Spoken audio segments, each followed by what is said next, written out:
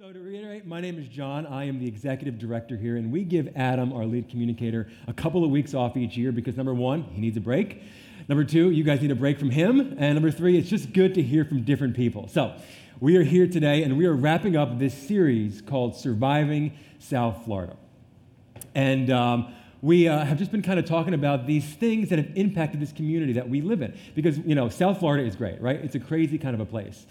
But the reality is that very few of us are actually from here. And when I just came up here before, I was talking with two girls, and they're like, oh, we're new here. I said, well, basically everybody is new here. Over the last couple of weeks, Adam has thrown up a map of where he is from. This is Temperance, Michigan, right? And I was able to get like an actual good map, not one from like a flight control tower. And so he says last week, I'm from an area of the country that is cornfields. Really, there's nothing going on where I live. And when Caitlin and he moved down to South Florida, it was a culture shock. Right? He had no idea what to expect, and it just blew him away. But he and I are best friends, and we started this place together, but we're actually from very different parts of this country. I'm actually from Montclair, New Jersey. Here's my little town, and here's Manhattan. And so if you're a Sopranos fan, the TV show Sopranos, Montclair is where Dr. Melfi's office was located, right? That's where Tony Soprano went. That's where the almost assassination of him happened. That is my town. That's where we're from. But I grew just 10 miles outside of New York City. And if you've ever visited Manhattan, more than likely you've gone up into the Empire State Building, and they have you looking out west.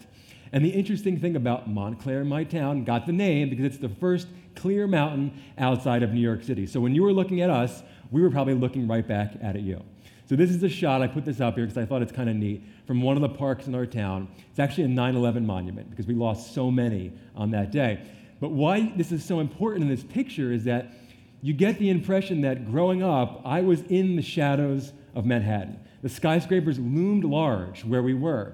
And even with all the craziness of Manhattan, right? Now, granted, I grew up in the 90s, so it wasn't like the Real Housewives of New York and $1 Million Listings, but it was still pretty crazy back then. Even with all that, nothing prepared me for South Florida. And so we kind of say that there are some things that are just absolutely running wild in South Florida. And over the last 3 weeks, we've been talking about it. So the first week, we talked about sex. And let me just tell you something. There's nothing greater than listening to Adam Duckworth, a guy who's skinny and clothes don't fit and is obsessed with Disney, giving you sex advice. This is what you need in your life. But we made it through that day, all right? So we got through that day. And the following week, we talked about partying, right? Because this is a major issue in our community. And we just kind of said, look, listen, there's nothing wrong with having a good time because certainly we live in South Florida, right? It's Margaritaville down here. It's 5 o'clock somewhere, and it's okay to have fun. What we want to do is we want to make sure that we're just responsible with having fun, right? That doesn't lead us to make sinful or unwise decisions. But today we're going to wrap up by talking about this one topic that I believe really has a strangle on our community. Before we throw it up on the board, I just want to kind of intro it by way of a story. So when I moved to South Florida, I came in 2004, and I came right down out of college. And I just immediately happened to run into this guy, and we hit it off. And this guy happened to be one of the owners of Mansion Nightclub. Shoot, I shouldn't have said the name. I wasn't supposed to. Anyway, pretend like you didn't hear that. Okay. So this nightclub, if you're not familiar with it, was one of the hottest places in South Beach in the early 2000s. And it was considered to be one of not only the greatest club in Miami, in America, but in the world. It was huge. And this guy was one of the owners. And he said to me, hey, Johnny, you're new to this town. You moved here Monday. This is now like Thursday. He goes, I want you to come down to Mansion and sit at my table with me because Paris Hilton is going to be there this weekend, and she's hosting the party. And I just think it's going to be a great way for you to figure out what it's like to live in South Florida. So I went out, bought myself like a cool pair of jeans, like a nice shirt, because up until this point, all I wore were khakis and polos because I went to school in North Carolina. So I went down there, and I'm just like dope, like eyes are huge, and I'm sitting at his table, and it's right in the middle of the dance floor, and it's me, and it's the owner, and it's this absolutely gorgeous, like South Beach model. And if you've been down there, you know the type. I don't need to describe it. But if there was police sketch artists here, I could describe her and they'd pick her up in about 5 minutes. Anyway, so it was like, so we're standing there and it's getting later in the night and she says to him, hey, let me ask you a question. And she reaches over and she taps him on his watch. And she goes, why do you have such an expensive watch? And so the watch that he was wearing, just so you know, was a solid yellow gold Rolex encrusted in diamonds. Very understated. You mean a very understated piece of jewelry. And he looks at her and does not bat an eye, and he goes, because I can't drive my Ferrari into the club. I was like, oh my God. I was like, we are not in Kansas anymore, because if someone, number one, thinks this way, that's one thing. If you actually say it out loud, that's a whole other thing. So today, we're going to be talking about materialism. Because if you live in South Florida, this can be a real issue for us. Listen, we are surrounded by mega yachts in this town. We are surrounded by exotic cars and fancy restaurants and just like gorgeous clothing and all the kind of stuff that can lure you in. And when you think about ourselves and really this community, you've kind of got two groups. You have the haves, right? And you kind of have the have-nots. And if you don't have the stuff, maybe you just don't care, but at the end of the day, it does kind of impact the way that you perceive the world around you. So as we're talking about materialism, I think it's, number one, important to have a definition of what we're talking about here. So dictionary.com, which of course is one of the greatest websites, says that materialism is this: a tendency to consider material possessions and physical comfort as more important than spiritual values. Basically, it's saying that you are defined by what you have. You are defined by what you have, whether it's money or house or cars or clothes, whatever the case may be. This is more important to you than spiritual values. This is more important to you than perhaps having a relationship with God. This is more important to you than perhaps having a relationship with other people and giving back. So if you've been at church for any length of time or just really been in America for any length of time, you have heard this phrase, that money is the root of all evil. Often you hear people say, well, you know, the Bible says money is the root of all evil, right? And we were thinking about it this week, that if money is the root of all evil, then possessions are also the root of all evil. But here's the thing about this idea about money being the root of all evil. About a year or so ago, we did a sermon series called It's Not in There. And we talked about these things that people believe are in the Bible, and they have created entire theologies around these things that actually aren't in there.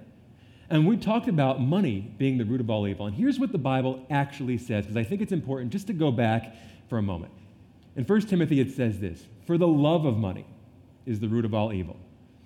Of all kinds of evil, pardon me. And some people craving money have wandered from the true faith and pierced themselves with many sorrows. So the Bible never once says, hey, money's the root of all evil. What it does say is it's the love of money is the root of all evil. So here at DHC, we kind of always want to ask some questions, but when we're talking about money, when we're talking about possessions and all that kind of stuff, we want to ask this question: what did Jesus have to say about this, right? And the reason we want to ask, what did Jesus have to say about this, is because we here at DHC believe that Jesus is the Son of God. We believe that he is who he says that he is. And if he is, in fact, the Son of God, if he did, in fact, die so that we can be right with God, we want to know, what did he say? Because people back then also wanted to know what Jesus had to say about this issue. Now, we're going to spend the rest of our time in the book of Luke, and it's an interesting kind of couple of paragraphs because it starts off with a conversation and historical accounts and leads into a parable. So in Luke 12, verses 13 through 21, and we're not going to read all this today, we're just going to kind of jump around to the more pertinent verses. Someone called out from the crowd. Now, earlier on, we learned that it is so crowded that day. People have surrounded Jesus with so many people, they're actually tripping over one another. So someone called out from the crowd, "Teacher," that's talking to Jesus, "Teacher, please tell my brother to divide our father's estate with me." He's basically saying, look, listen, my dad has died recently and there's an inheritance and I want some. My brother's controlling it and I need you, Jesus, the Son of God, can you put in a good word for me? And Jesus basically says, friend, who made me a judge over you to decide such a thing? He's basically saying, this is not my job. This is not my job to do what you're asking. But Jesus never loses an opportunity to educate people. So he goes on, and he says this to him: beware. Guard against every kind of greed. Life is not measured by how much you own. He's saying life is not measured by how much you own. Basically, he's saying, remember, this life isn't about what you have. So he's made this point, but he goes on, because now he wants to further the point. Now he wants to educate us about how to begin thinking about that which you do have. So he tells a parable, tells a story. Now, if you don't know what a parable is, Jesus often taught in parables. And a parable is a fictional story that Jesus made up to tell a real truth. So he tells them a story, and he says this: a rich man had a fertile farm that produced fine crops. And he said to himself, what should I do? I don't have room for all my crops. And then he said, oh, I know.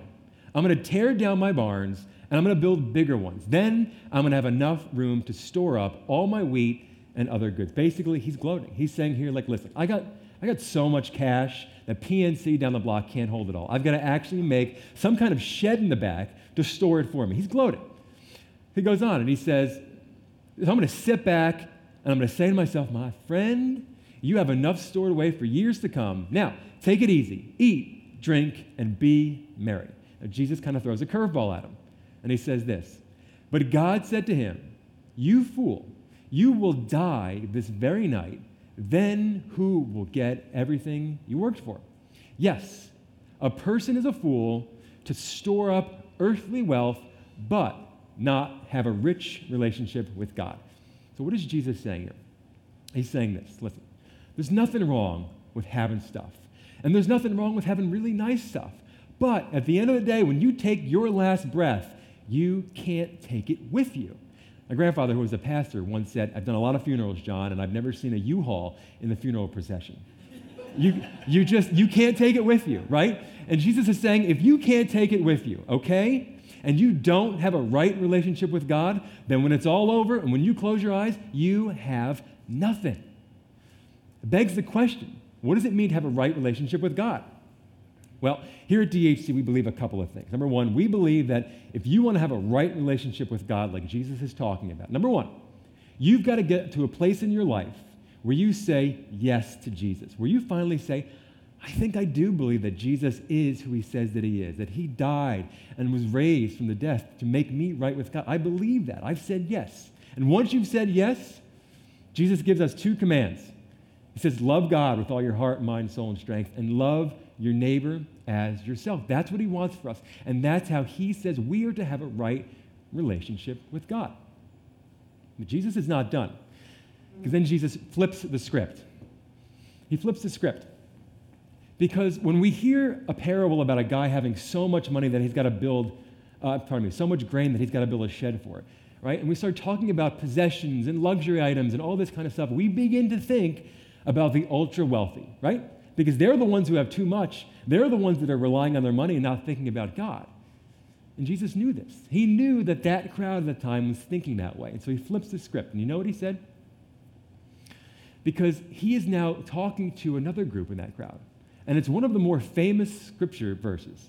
And he's talking to a group of people that are afraid that they don't have enough money. They're afraid that they don't even have enough food for tomorrow. And they're afraid that they don't even have enough clothing. And it's called the worry section. And Jesus talks to them and he says, don't worry about anything, what you're going to wear, what you're going to eat. I'm going to take care of you. Do not worry. I'm going to take care of you. So now, he is speaking to this group. He's looking them in the eyes, this group that are afraid that they don't have enough. And you know what he said? Sell your possessions. Sell your possessions and give to those in need. And this is going to store up treasure for you in heaven. Because wherever your treasure is, there the desires of your heart will be also. Hold on. Jesus, I've just told you that I'm afraid that I don't have enough for tomorrow. I just told you that I barely have enough money, and you're telling me to sell the very little that I do have? Yes, that's what he's saying. Because the point that Jesus is trying to make here is that it's actually not about the money. It's about your heart. It's about your heart. Because whether you have a tremendous amount of money or whether you have a little bit amount of money, if you are so enslaved by it, then you cannot have the heart of Jesus. And he doesn't want you to be worrying about it. He does not want you to be relying on it. Because so many of us, particularly when we don't have enough, are grasping so hard on it that we can't give back to those in need. And so Jesus challenges you, listen, if it's going to take you who have little to get your mind and heart in the right place, I'm going to tell you to sell it all. Why? Because materialism is a tendency to consider material possessions and physical comfort more important than spiritual values. It doesn't matter whether you have a ton. It doesn't matter whether you have a little bit. Because if you're obsessed and enslaved by material possessions, either the acquisition thereof or the lack thereof, then your mind and your heart is not where Jesus wants it to be, spiritual values. So Adam and I were talking this week about how do we kind of make this very practical? Because Jesus made this really practical for these people by saying, go and sell your stuff. if that's going to change their heart, how do we try to change our own heart? And so we came up with this thing we call the materialism test. Now, it's a little rough around the edges because I think Jesus was a little rough around the edges when he told people to sell their stuff. But here's who I want taking this material test. If you're in the room and you said yes to Jesus, you're the person I want taking this material test. If you have not done that yet, that's fine. We want you here anyway. And I think you can learn from this because even if you don't believe that Jesus is who he says that he is, you can still put his teachings into practice and be better for it. But if you said yes to Jesus and you believe that your life has been changed because of what he has done, that means your heart has been changed. That means that you are now to have the heart of Jesus. And we know what he says the heart of Jesus is supposed to look like: to not rely on your money and to give back to others. So here's the materialism test. You ready? Does your checkbook match your new heart? Does your checkbook manage your new heart? Meaning, do you give? Here's how it looks. You know that little register in the back of your checkbook where every time you write a check, you write back there what it means? My wife is always like, what are you writing back there for? I said, I don't know. My mom told me to do it, so I still do it. That register in the end of the month, right? Or even better, your credit card statement. If you were to look back at your credit card statement or your check register, let me ask you a question. At any point, would you see something that is involved in giving back to another person? At any point, are you giving back to, let's say, your kid's school? If they have a fundraiser, are you helping out with what you have, right? At any point, are you giving back to local ministry, right? Put it more generally. At any point, are you doing anything with what your possessions, with what God has given you to advance the kingdom of God? Or does your checkbook register or your credit card statement, is it all about you? Is it dinners? Is it shopping? Is it a new car? Is it a new watch? At any point, does it reflect the new heart that you are supposed to have had that Jesus gave you? The new heart that you got when you said yes to Jesus? Because if you don't see any of that reflected in your finances, you may have a problem. So, what do we do with this? I put this word up on the screen called the practical. And every week, if you're new here, we always put this word up on the screen, practicals, because we believe that so often people go to a church service and they say, that was good, but what do you do with it? What do you do with what you've heard? So every week we put this up because we want you guys to leave today and know exactly what to do with what you've heard. So number one, your first practical is this. I need you guys to take an honest look at how you value your possessions. Are you someplace in your life where you've lived a life where you say, it's all about the acquisition of more, and I am defined by everything that I own, and I constantly chase after it? Maybe you're a person who's lived a life who said, money is the root of all evil, and I eschew it. What I want you to leave today is thinking about what has Jesus said about things. And he said, things don't matter. It doesn't matter if you drive a phenomenal car or you can't afford one. It's about your heart and getting your heart right. So take an honest look at how you value your possessions. And this next one is a little bit more complicated, and it's called loosening your grip and beginning to give, even if it's small. There's this word, and we don't use it often around here, but it's called stewardship. And it's a biblical word, but it's this idea that you are the caretaker of something. And from the beginning of the Bible to the end, God often talks about money. In fact, people say he talks about it more than anything else because he knew it's something that his kids, his children, us, would struggle with. And time again, he talks about this concept of stewardship, this idea that everything that you have in your life, from your breath in your lungs, to the penny in your pocket, to the opportunities you experience on a day, to vacation, everything is because of him. Nothing is actually ours. We are just stewards of it. And the reason he tells us this, the reason he wants us to understand the concept of stewardship is that when you when you realize that it's not ours, it's a very freeing sensation. When you realize that everything you have is not yours and it's there because of God. Now, don't miss this. It's a difficult concept to grasp because you're the person waking up at 6 a.m. working. You're the person putting all the hard work in, so you say, no, this is mine. What are you saying? I understand. But God is the person who gave you the opportunity and the intellect to do what you do to make a living. Everything we have is because of him. So the question is, what are you going to do with what you have? Lastly, it's this, and I think it's a powerful one. It's this idea of actually being thankful for what you do have. I was on Instagram this week. I'm basically on Instagram all the time, but this week particularly, I saw this thing come across the screen, and I was like, wow, that is very pertinent to today. And it said this: what if you woke up today with only the things you thanked God for yesterday? What if you woke up today with only the things you thanked God for yesterday? And I was like, my God, I wouldn't have very much. And I like to think of myself as being a very grateful and thankful person, but I don't really sit back and think about life that way. But the fact of the matter is that if you are alive in America, even if you're flat broke, you are wealthy when you are compared to the other people in this world. I think we need to get to a place, particularly in this city, where we begin to be more thankful for the things that we actually do have and actually start being content with the things that we do have. Because speaking about Instagram, when you look at the stuff your friends have and all that crazy stuff, you begin to question the stuff you do have. You don't appreciate it as much. Let's get to a place where we're thankful for what we do have. In my devotions this week, and devotions are just kind of a really Christianese word, I can't believe I said that, when you spend some time reading the Bible. And I was actually reading from the letter to Timothy. And the reason I like this letter to Timothy so much is that this guy named Paul, who we've spoken a lot about here, Paul was a Jewish leader, and he spent most of his life persecuting Christians and sometimes killing them. And then one day, he had an experience where he met Jesus and his life was changed, and he became one of the most important Christians that ever was. And he went on to write half of the New Testament. And in the letter to Timothy, he was writing it to a young pastor. And I often think about myself in this scenario because I, as a 35-year-old guy, and Adam, as a 35-year-old guy, we're young guys in this game.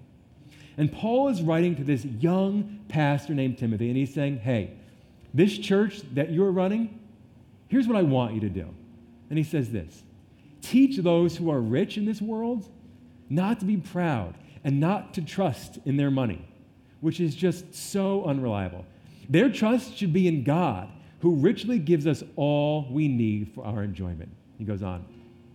Tell them to use their money to do good, and they should be rich in good works and generous to those in need, always being ready to share with others. And by doing this, they will be storing up their treasure as a good foundation for the future so that they may experience true life. I mean, that's how he describes experiencing true life. I think the best way for us at DHC here to kind of wrap it up in a bottom line, so to speak, is this: don't wrap your life up with stuff.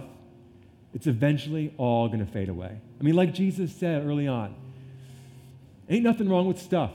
And you should enjoy the stuff that you do have, but realize this: when it's all said and done, when you take your last breath, you can't take it with you. And the only thing that matters is having a right relationship with God.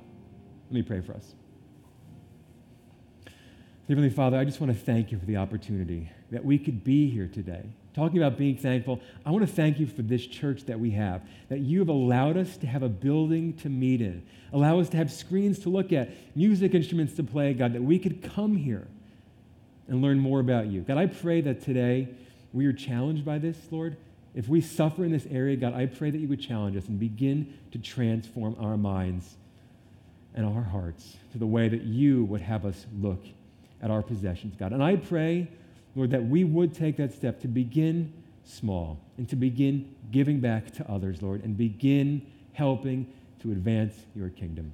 Lord, we put all of this in your Son's Jesus' name.